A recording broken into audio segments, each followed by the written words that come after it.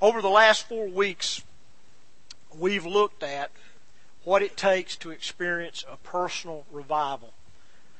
And literally, when I say personal revival, the image in my mind is of when the furnace, when that pilot light kicks on, when the temperature and the thermostat calls for heat, that pilot light's burning.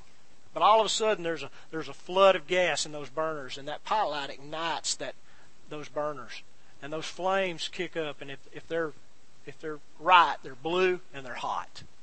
And that's just the picture I have when I think about what our relationship with Christ ought to be like. It ought not be cold and hard. It ought to be red hot. Okay? Now, some of y'all are struggling with that, but I'm telling you, God loves you far more than you can grasp right now. And He desires a passionate relationship with us. And when that fire in us begins to burn, our hearts are drawn toward Him, and it goes to a new level. That's what personal revival is.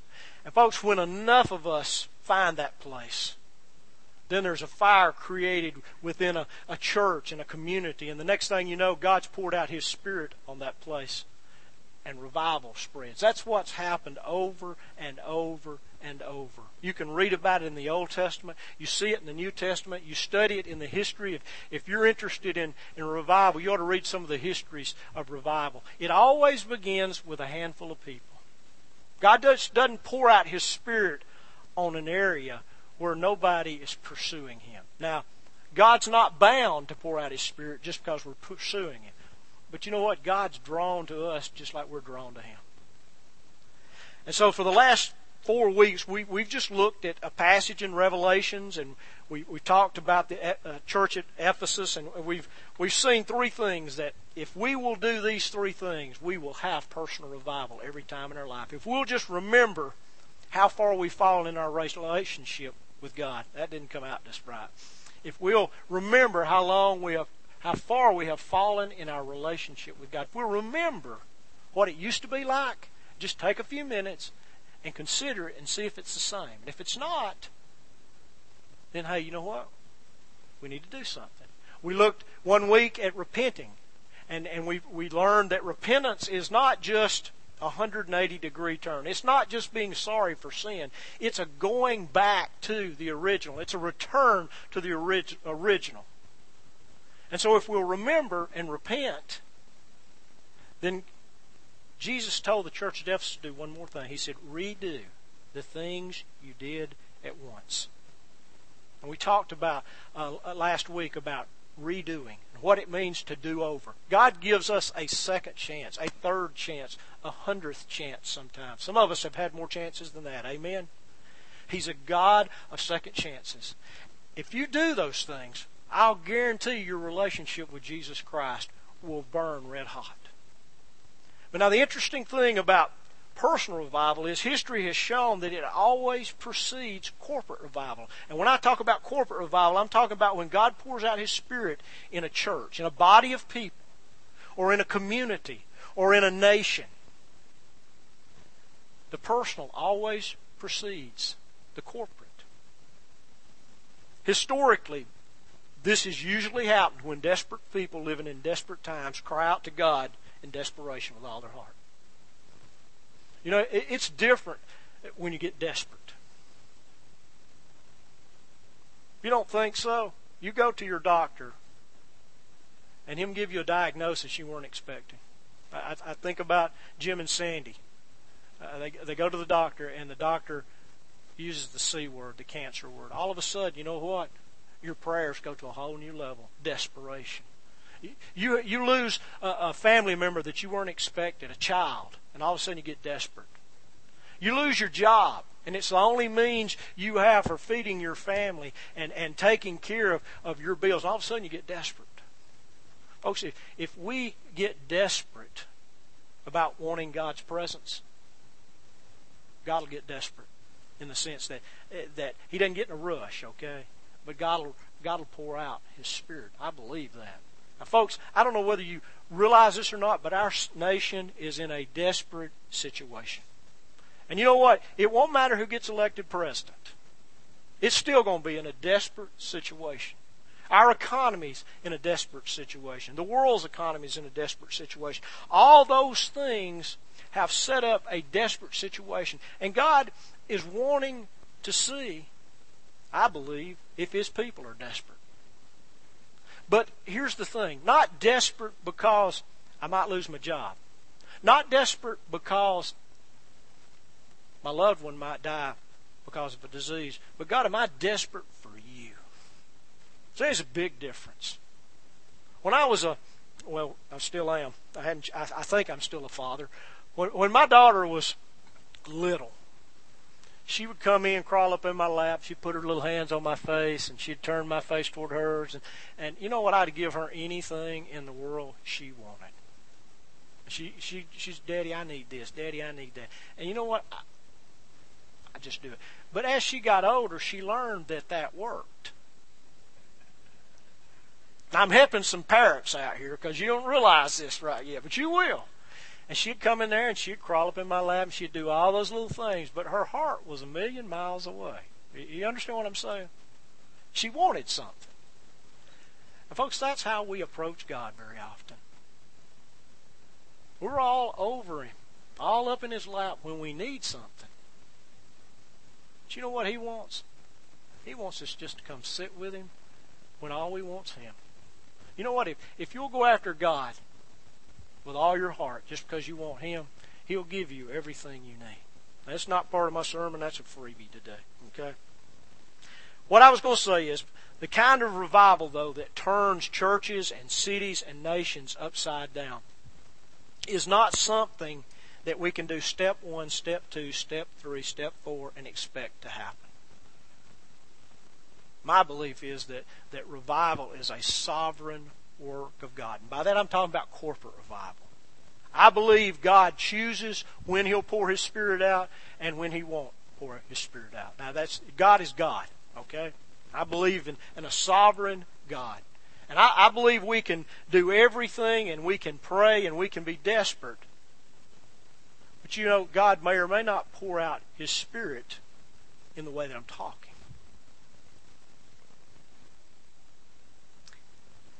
One of the reasons that you may be thinking to yourself, Nelson, why are you so fired up about revival? Well, I'm going to tell you this morning. Okay, I'm going to give you the reason.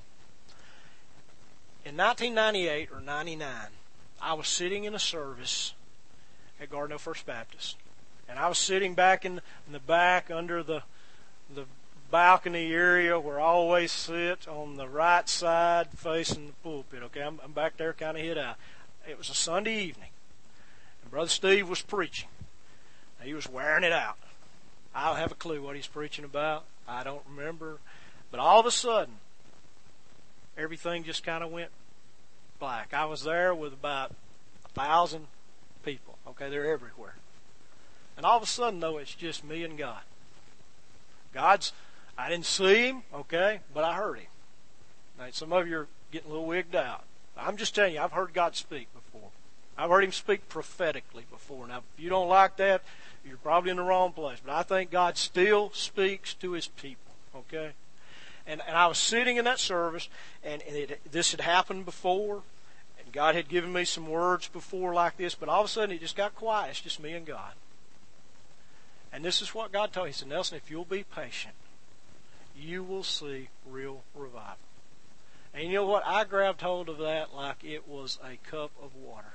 And I was dying of thirst, because I was. I wanted, and I still want to experience the presence of God in a way like I've read about. Folks, I have studied revival. I have been to some of the places where revival has come historically. I've read the biographies. I've read the New Testament.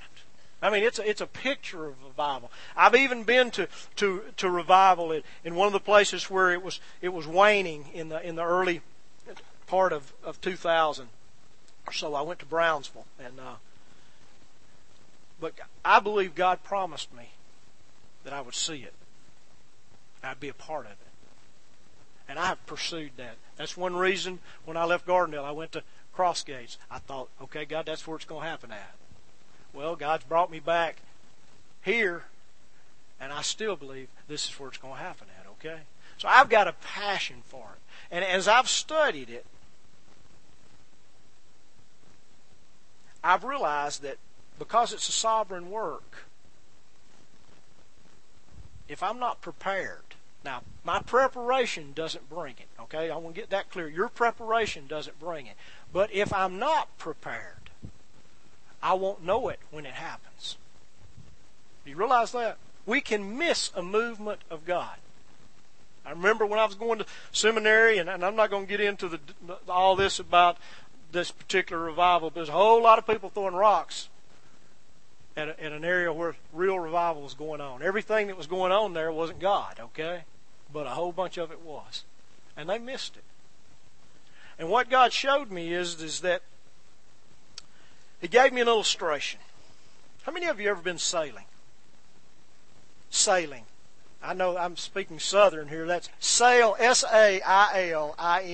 Sailing. Sailing. Sailing. I can't say it. I'm going to have to bring an interpreter up, okay? That's the best I can do. It's got too many eyes in it. I drag my eyes. How many of you have been out on a ship with a sheet, okay? Some of you have, okay? It doesn't bother me at all. I've endured this since I started preaching. I've been sailing. Is that better? Or sailing? Which is better? Fast or slow? I can drag it out for you Southern folks. Okay. I've been sailing twice. Once I went with my father-in-law. We sailed in the bay at Pensacola. Okay? And all of a sudden, I had a little bit of fear. I've just got to be honest with you. When I was a 11th grader, I think it was, Jaws came out. Okay? And I'm going to tell you something. Every time I get in the ocean, I hear the music. I'm not going to lie to you. Okay? We used to go up Smith Lake and ski behind the bass boats, and during the week, when we should have been in class, and drop you off, and they'd go turn around and come back, and that water would be deathly still, and I'm in fresh water, but I'm hearing the music, okay? So, y'all tracking with me. I'm a little wigged out when I like the ocean. There's no place I love to go better, but my father-in-law was not a sailor, okay? He was a farmer. So we're going out in this water. Well, we're sailing along there in the bay in little old sunfish or something like that. And all of a sudden, these black dorsal fins start to pop up. And I'm thinking, oh my God, it's not just one, it's thousands of them. I was terrified till we got up in them and realized it was dolphins, okay? I know y'all are laughing, but hey, a fin is a fin, okay? The next time I went sailing was 4 of us went on a catamaran in the real ocean. And we sailed for about 30 minutes with no experience and didn't turn over.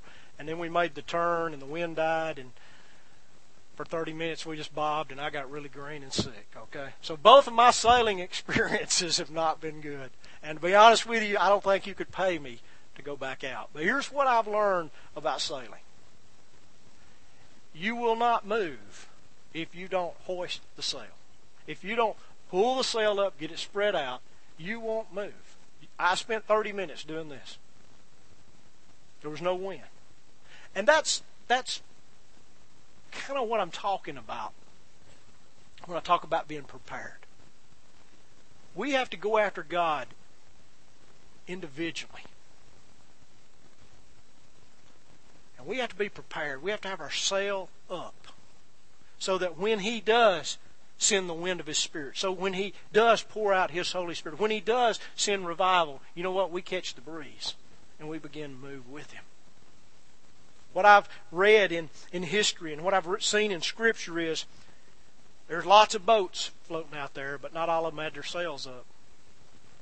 I mean, you can use 30-something years when Jesus was here. There were a few boats with their sails up. There were a few people who were genuinely looking for the Messiah. The rest of them were talking a good talk. And you know what? They missed Him. In fact, they killed Him. But there were a few whose sails were up, and when the wind of the Spirit began to blow, they caught it. And so this morning, I just want to talk to you a little bit about how to prepare. You can't bring revival, not corporate revival, but you can be ready for it so that when it does come. I want you to turn to Ezekiel chapter 37. To me, this is one of the most dramatic pictures in all of Scripture concerning revival. Just so you'll understand a little of the background, the nation of Israel, for hundreds of years, had refused to obey God, and God had promised judgment. He had sent prophet after prophet after prophet, and they stoned them, they killed them, they ignored them. Oh, there was a little flurry here and a little flurry there, but for the most part, they didn't listen. And one day God said, I've had enough. And He sent Nebuchadnezzar. Nebuchadnezzar brought the army of the Babylonians to Jerusalem. They laid siege. And when it was over, he came a couple of times. When it was over, the temple was nothing but a pile of rubble. The city was burned. People were killed. Some of them, a few of them, were taken into captivity, and the poorest of the poor were left to tend the land. And Ezekiel was one of, if you want to say lucky ones, he was taken to Babylon. And so that's kind of the situation here when the Lord appears to Ezekiel. A handful of slaves now lived in Babylon. And they were crying out. Folks, it doesn't get any more desperate than that. All the promises God had given them seemed to have gone by the wayside. They're literally hundreds of miles away from home. And they don't have any hope of return.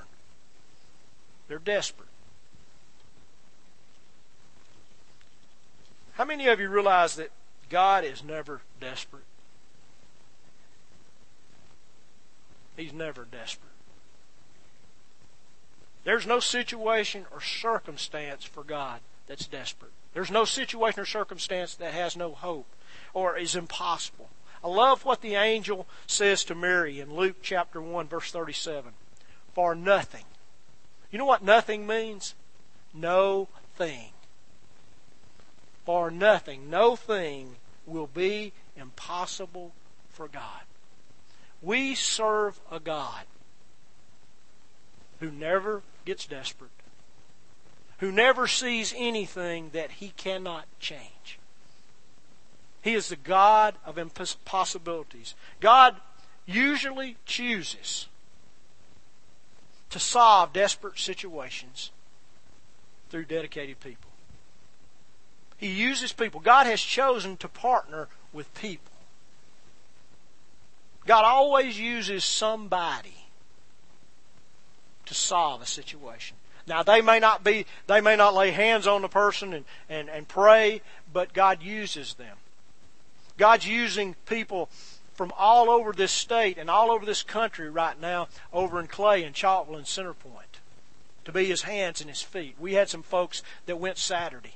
And if you want to go, we're going to do it some more. We're going to serve. But that's how God works. He uses people who are dedicated. In other words, God uses people who already have their sails up when He chooses to send revival.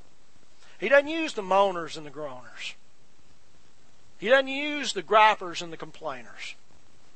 And in this situation, in Ezekiel 37, when the nation of Israel was destroyed, God chose a young prophet named Ezekiel. And God spoke to him. I want you to look at Ezekiel chapter 37, verse 1 through 2. It says, the hand of the Lord was upon me, and He brought me out by the Spirit of the Lord and set me down in the middle of a valley, and it was full of bones. And He caused me to pass among them round about, and behold, there were very many on the surface of the valley, and lo, they were very dry. Now there's a picture. All of a sudden, God shows up to Ezekiel. This is probably a vision that Ezekiel had. But it's an open vision, and literally Ezekiel is experiencing what God's showing him. It's as though he's there. And what does he see? The Bible says that the hand of the Lord was upon him and brought him out in the Spirit. That indicates that Ezekiel was going after God. Why do you say that, Nelson? Because God's hand was on him. God just didn't reach over into Babylon and put His hand on somebody who could care less. And there were plenty of Jews in Babylon who were only interested in surviving and making a dollar.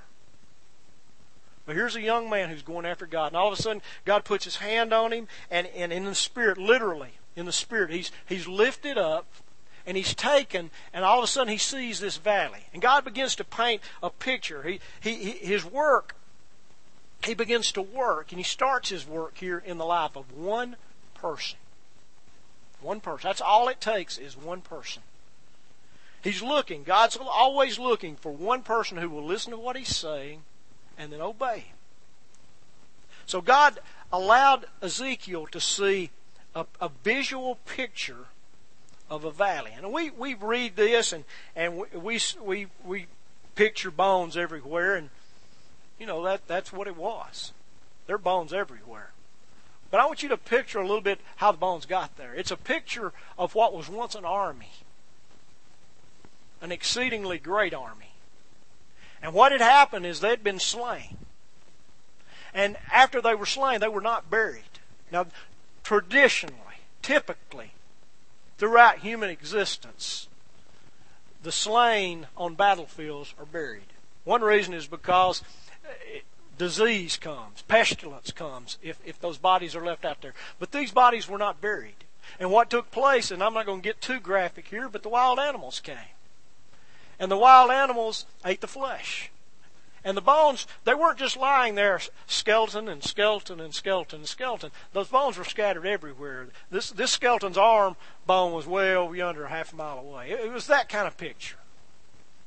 And they'd been there for a long, long time. In fact, it says they were, I love the way it says it, and lo, they were very dry.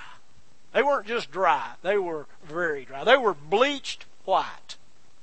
That's the picture he sees. And you know what? I don't know about you, but that would have been a little depressing, wouldn't it? I mean, let's just be honest. Some of you are depressed now, and I'm not sure I'm not going to be able to get you back. But I mean, you're having a hallelujah come apart worship service, and the next thing you see is a valley just covered with bones. God takes Ezekiel out there. And what He shows him is a place where desperation and depression and death all hang thick in the air. I mean, that had to have been the way Ezekiel felt. You know, sometimes we need to put ourselves in the place where these biblical characters were. And Ezekiel's not an old man. He's a young boy. He's probably between 15 and 30 years of age. He's a young man. He's hundreds and hundreds of miles away from home. He is serving in the service of a pagan king, a godless nation. Everything he's ever known is gone. And the one thing he can do is worship. And what does God do? God takes him out to a battlefield. And you know what? Ezekiel had seen something like this. When he left Jerusalem, this is what it looked like.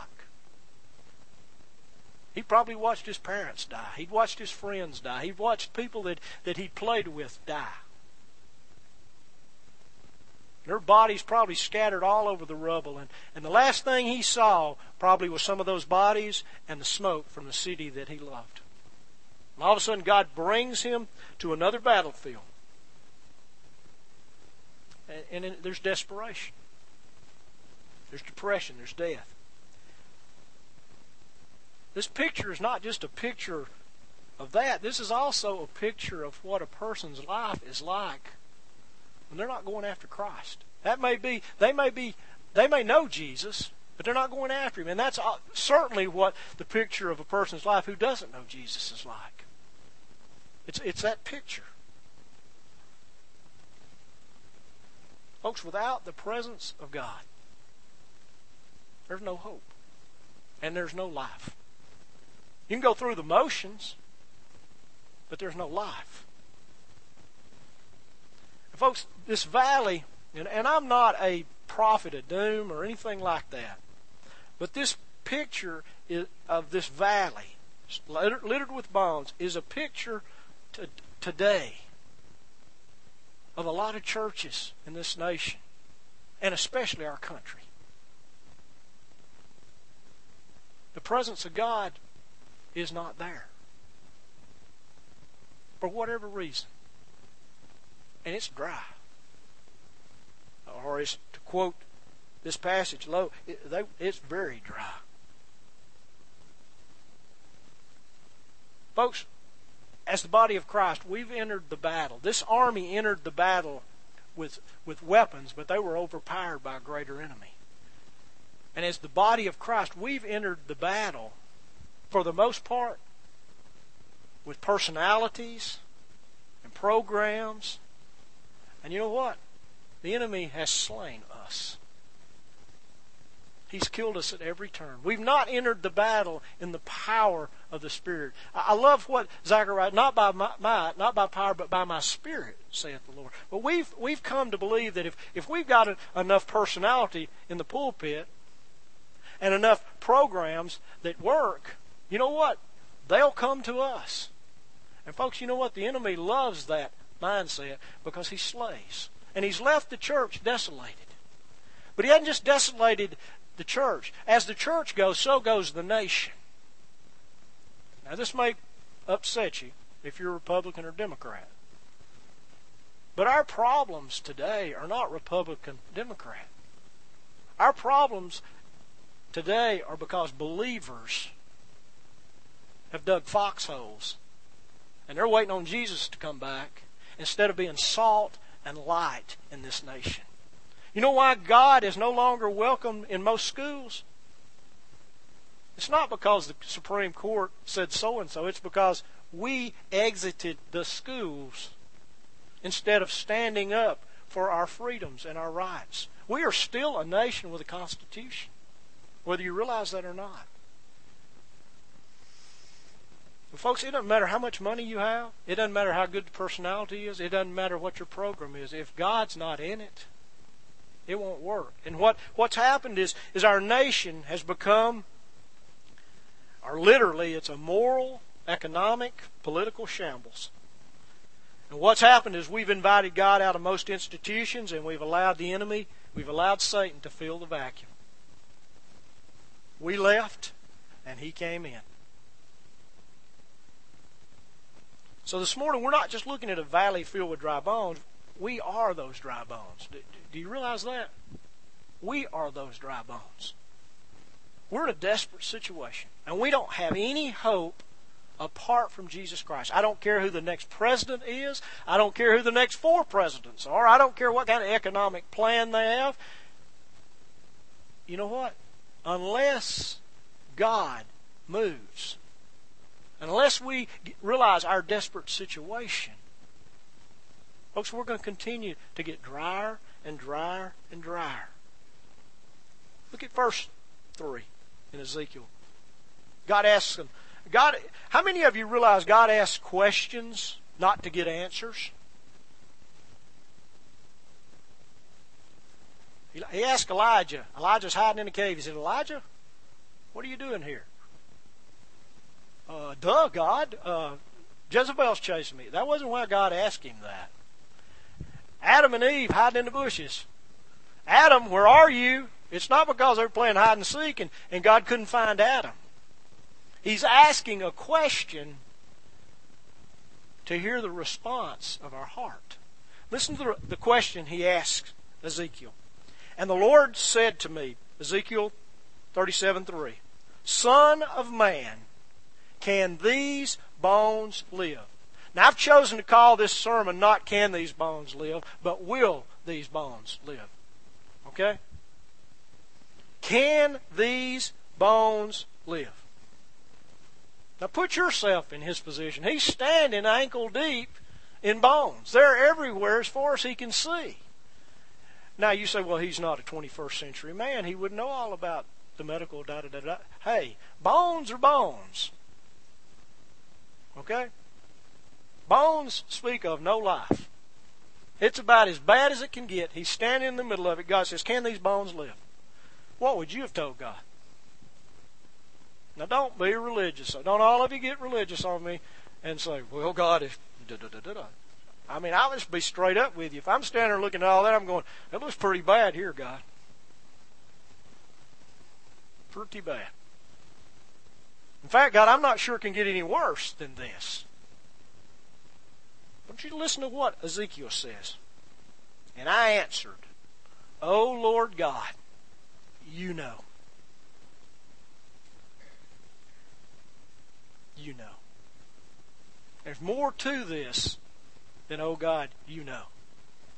Ezekiel phrases it in a way that we miss very often. What God was looking for here was, it had nothing to do with bones. It had to do with whether or not Ezekiel would be a willing partner with God. Folks, that's what God's looking for this morning, right here. He's looking for some men and some women and some boys and girls that will just be a willing partner. You know what? You don't have to know everything. You don't have to be fluent in religionese and Christianese, okay? You don't have to speak those languages. You just have to be willing to do whatever God tells you to do. Ezekiel, can these bones live? Oh Lord, you know. I mentioned a while ago, God partners with people to carry out His plan. So He's looking for a willing servant. I love what 2 Chronicles 16:9 says. For the eyes of the Lord move to and fro throughout the earth, that He may strongly support those whose heart are completely His. God is constantly looking for people. Not people with skill sets, not people who have reached the height of their perfection, not people who have it all together. He's looking for people whose heart is completely His. You know what? Your life can be in shambles and your heart still be all God. And He finds a young man here in the middle of a pagan kingdom. His life as he knew it was gone. If Ezekiel was to give us his resume, we'd go, that's pretty bad. But God finds a willing person here. I love what Ezekiel 22:30. God gave, my dad passed away in 1997, and God was really beginning to work in my life. And all of a sudden, this verse just kind of popped off the pages of Scripture. Now, if you read Ezekiel, most people that read the book of Ezekiel, in seminary, my buddies called him the schizophrenic prophet, because he saw some weird things and he acted really strange. I mean, if you've ever read the book, this man, he saw some stuff and he acted pretty strange. But Ezekiel has always spoken to me. Now, I don't know what that makes me. That may put me in a strange place, okay? But this verse jumped off the page at me. And I'm not going to read all of it, but I'm going to read the first part of it, because it's become one of my two life verses. Ezekiel 22:30. God says, And I searched for a man among them who should build up the wall and stand in the gap before me for the land, that I should not destroy it. If you read the passage, God says this, But I found no one. And God destroyed the nation of Israel. Folks, I determined in 1997 that if God would allow me, I was going to stand in the gap, build up the wall, and pray for the land, pray for the people. It's a part of my calling. God was searching in this situation. When He takes Ezekiel out to this place, He's searching for a man or a woman who believed His promises no matter what his eyes saw. No matter what his experience, no matter what his education said, or his rational mind thought. I mean, put yourself in this young man's position. It's easy to mouth words, oh God, only you know. But in your mind, it's racing. Hey, there ain't no way. These are bones, God. But that's not what took place with Ezekiel. Ezekiel had faith. According to Hebrews 11:1, faith is the assurance. And assurance is substance. It's something that you can kind of take hold of. Faith is the assurance of things hoped for. And the conviction, literally the word conviction means evidence of things not seen. You see, Ezekiel saw that valley. He didn't know how, but he knew if God wanted to, God could make something happen in that valley.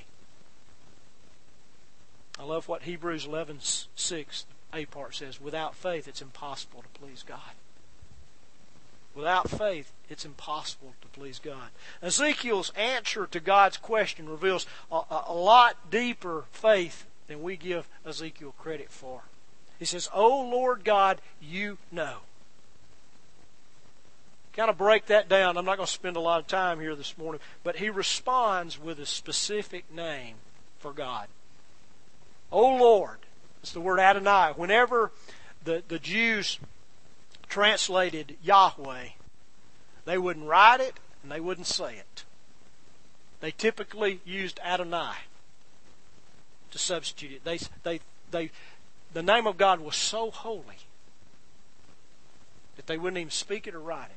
He says, "O Adonai." But then they translate it God, but literally it's Yahweh. "O Yahweh, Yahweh."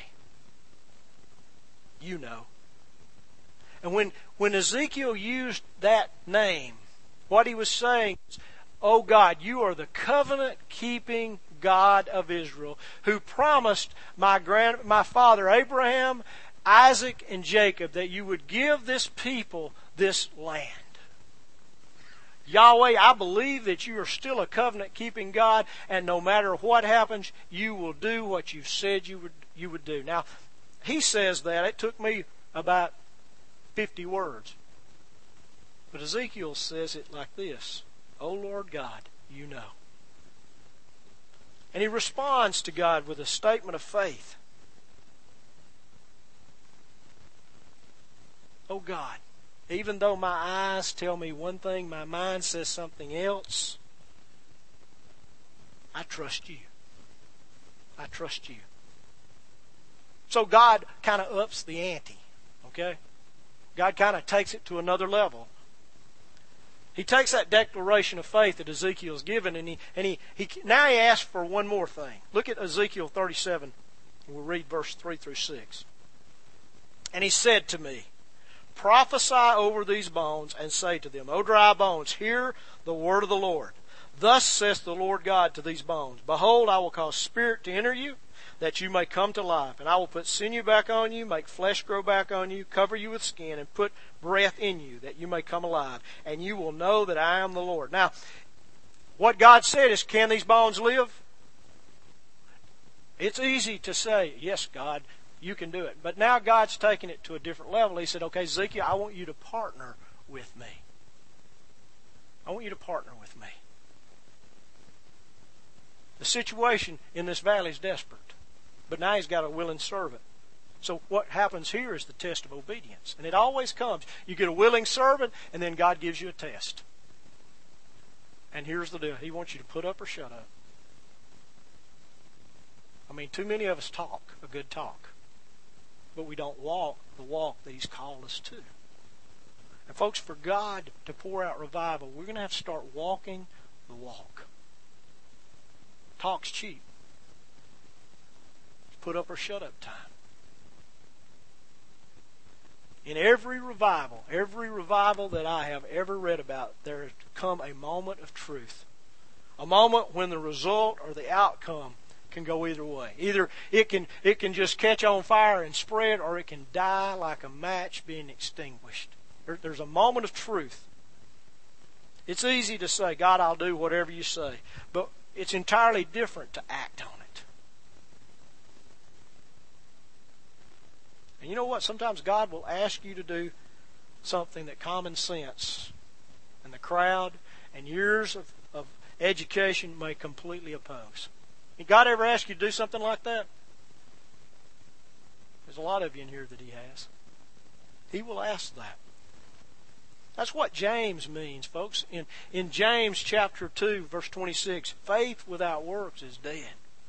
Don't tell me how much you believe, and you won't walk outside and help somebody that's car's broke down, or your neighbor that's going through this, or you meet somebody. Don't tell me how much faith you have if you're unwilling to do things God asks us to do. Jesus put it this way. This is one of my favorite verses. This one just always gets me. Jesus said this in John 14:15. If you love me, you'll keep my commandments. Translated so I can understand it. If you love me, you'll do what I say. You'll do what I say. Real revival comes, folks, when we obey God, when we step out in faith and we act on what He tells us to do. Now, what God tells Ezekiel to do is to prophesy. This is what it means to prophesy. The word means to listen to what I say and repeat it.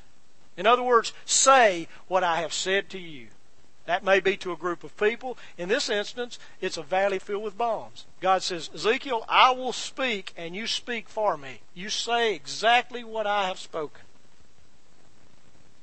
He didn't ask Ezekiel to do anything else. He didn't ask Ezekiel to go through that valley of bones and gather all the bones up and get them in one place. He didn't ask him to call in a special team so they could figure out which bone went where. No, he says, Ezekiel, I'm going to tell you something and you speak it. Everything, every act, every result is up to God, not to Ezekiel. And folks, whether you realize it or not, it hasn't changed any. God has given us the responsibility to speak what He is saying. If we will speak what He is saying when He tells us to say it, the rest He will do. God never called any of us to be miracle workers. You realize that, don't you? He didn't call any of us to be healers. He didn't call any of us to do this or that. He called us to obey Him, and when we obey Him, He works. He uses the gift that He's given us, or He gives us the gift we need in that situation. I've seen God do that. I've seen God use, I'll never forget Him using a little old man. Didn't have a third grade education, to minister to somebody who had all the education can get. But in a moment, God gave him something. He gave it to that man. It changed his life. Folks, that's what God is asking Ezekiel to do, and that's what He's looking today for us to do, is just to act. When He speaks, we speak. When He doesn't speak, guess what? We do what the church has been unable to do for centuries. We stay quiet. I mean, that's what preachers do when they don't know what to do. They talk. Amen? Y'all sat in services.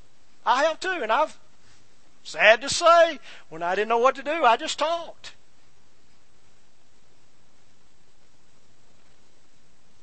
He told Ezekiel to prophesy. Just like I said, every act, everything except the prophesying is up to God. How do I know this? Because later, if you continue to read this passage in verse 6, you'll see, and you will know that I am the Lord.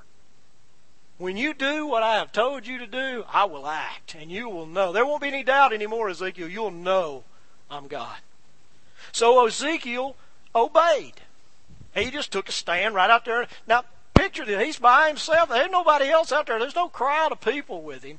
He's standing out there. It's just him and God and bones. And he takes a stand on that hillside. Listen to what he says in verse 7a. He says, So I prophesied as I was commanded, and as I prophesied. What happened? God moved. The sovereign Lord of the universe began to pour life out into that valley of desperation and death. But you know what? It did not occur until Ezekiel obeyed.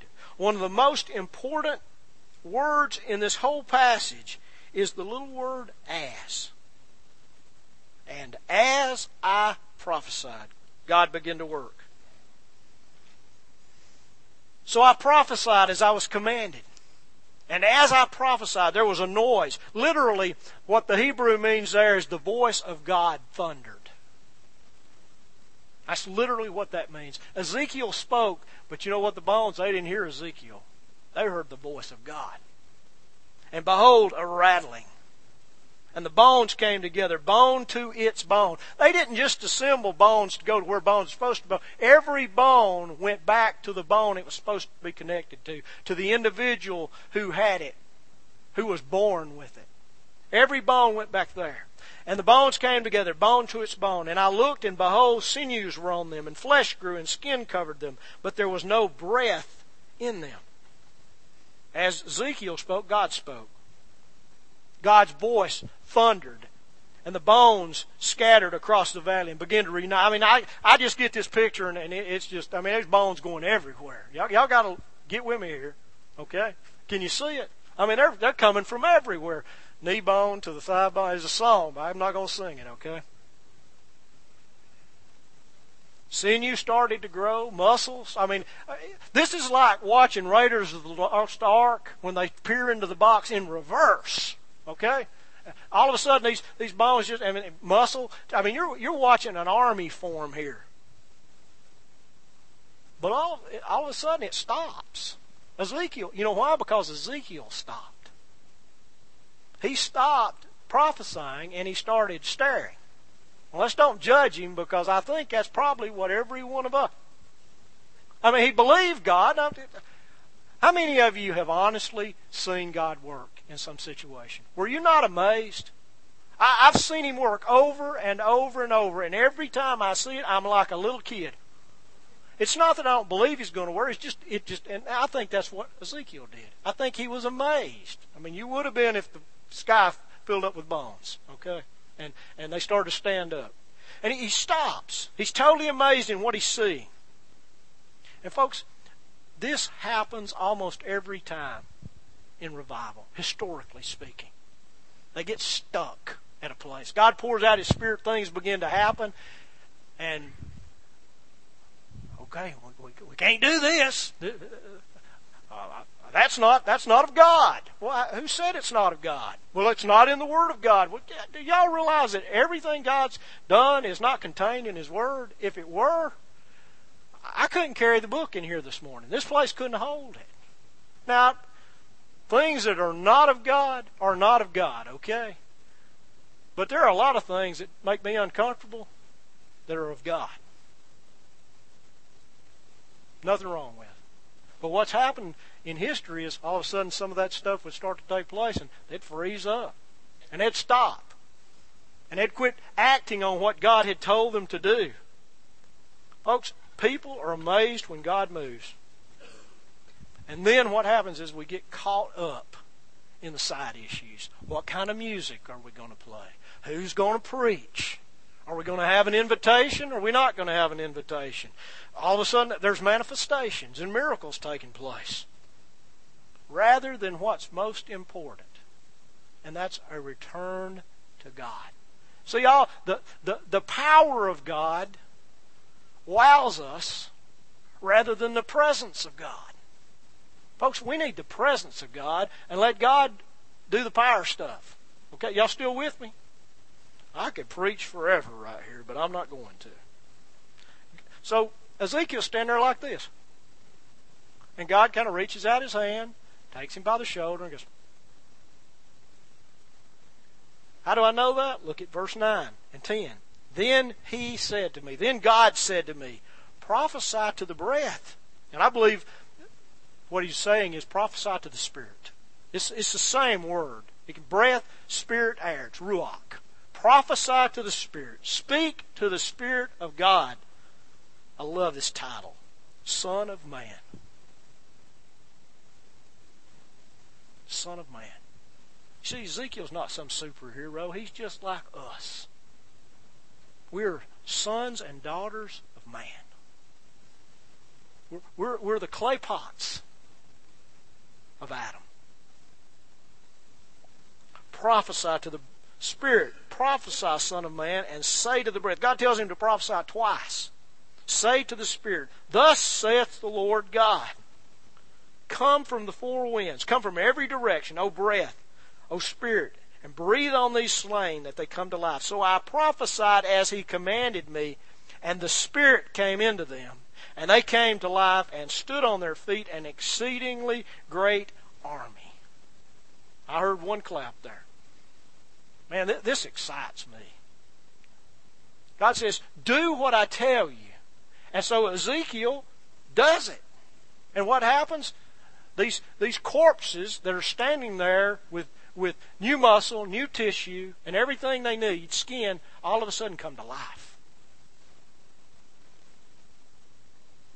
You know the difference between real revival and a series of meetings or services that are designed to manipulate your emotion with fervent sermons and rousing music? You know the difference? The difference is the presence of God. The Spirit of God. Folks, you can, and I don't say this, and I have no one in mind, so just I am a preacher, okay? But you can manipulate people. You can, when you begin to talk about spiritual things, it's life and death issues. And if you're not careful, you can manipulate them to do things. You can set an atmosphere with music, if you're not careful, that's ripe for manipulation. And folks, God is not in that. And I'm telling you as your pastor, I'm not going to do those things. And I know Jim's not going to do those things. I want the real presence of God. I don't want something that kind of looks like God and sort of tastes like God. I want God. I want the real thing. And so what happens in most revivals is, or most things that are called revival, is that we got excited. We had those Holy Ghost goosebumps. We felt really good. We rushed to the altar because we realized we were all dirty, rotten, stinking sinners. And then we left, and you know what? There was no change. I just went back to being the dirty, rotten, stinking sinner I was before I got excited. Folks, that's not revival. When revival touches you, you are changed. You are never the same. I'll guarantee you, this kid in the wilderness, you know why he could lay naked on one side for a year and then roll over and lay naked on the other side for a year, years later when God told him to do that? Because he had seen bones rise up out of the dirt. He had seen them fly together. He had seen them put on muscle and sinew and skin, and he had seen the voice of God speak the breath into them, and they had come alive. You can do most anything if you see some of that stuff. That's the difference in a lot of the garbage that we hear about today. Oh, there's all kind of sideshow freak attractions that you can see this and you can see that, but is the presence of God there? And folks, the presence of God was in this valley. Historically, when the Spirit of God comes, confession and repentance sweep through churches, through cities, and through nations. All that other stuff comes too. Okay, there are manifestations of revival, and you can study the history of revival, and falling out under the power of God is not something new. It's not just a Pentecostal thing. It's happened and it even happened to the Scottish Presbyterians in the 16th and 17th century. Okay, so that stuff's not new. Healings came. But folks, if that stuff comes without confession and repentance, it ain't revival. All right? Repentance always comes in real revival. There's one manifestation that's always evident. It's in every revival that's ever taken place. It's repentance. The people of God come back to God. That's what the word revival means. Listen to the words of Ezekiel 37, verse 14, and we're done. God says this. He says this to Ezekiel. He's not just talking now about this vision that he's given Ezekiel. He's making a promise to Ezekiel's people. And folks, I think by extension we can take this promise as well. God says, "And I will put my spirit within you, and you will come to life, and I will place you on your own land, and then you will know that I, the Lord, have spoken and done it, declares the Lord." Folks, when real revival comes, when it sits down in a church, there's no wondering if God showed up. You ever left a service and wondered, okay, was that God? I have. When the presence of God really comes, there's no question. That was God. That was God. We can be desperate. We can be willing. We can be obedient. But unless God pours out revival, it won't come. Okay? Personal revival is essential, though. You know what? If you're not passionate and you're not in love with Jesus, guess what? You won't know revival when it does come. You'll be one of the ones that go, "That's not of God. I don't find that in here." Well, they shouldn't sing that music. Those services last too long. Why in the world are they going to church every night of the week? What's the deal? Those people, they're fanatics. I practice my faith. I just show people I love Jesus. I don't say anything. I know I need to stop because I'm going to say something that offends somebody here. But, folks, personal revival is essential, and every one of us can live in personal revival. But sovereign revival is an act of God. But you know what? If I don't have my sails up, I don't have them trimmed, and I don't have I don't know all the sailor talk, okay? If I don't have the ropes tied in the right places, and it's not pointed in the right direction when the wind comes, when the Spirit blows, I'm not going to catch it, and I will miss it. And you know what? I don't have a lot of years left in this life. I've probably lived over half of mine. So I'm going to make sure, as best I'm able, my sails are going to be up. They're going to be trimmed, and they're going to be pointed toward where God tells me to point them, because I want to see real revival. Because, folks, if we don't have our sails up, we'll miss the next move of God. And if we miss it,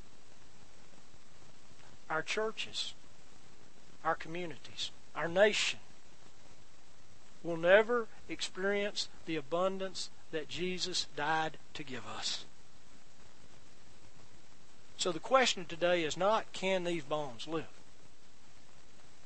The question is, will these bones live? Let's pray.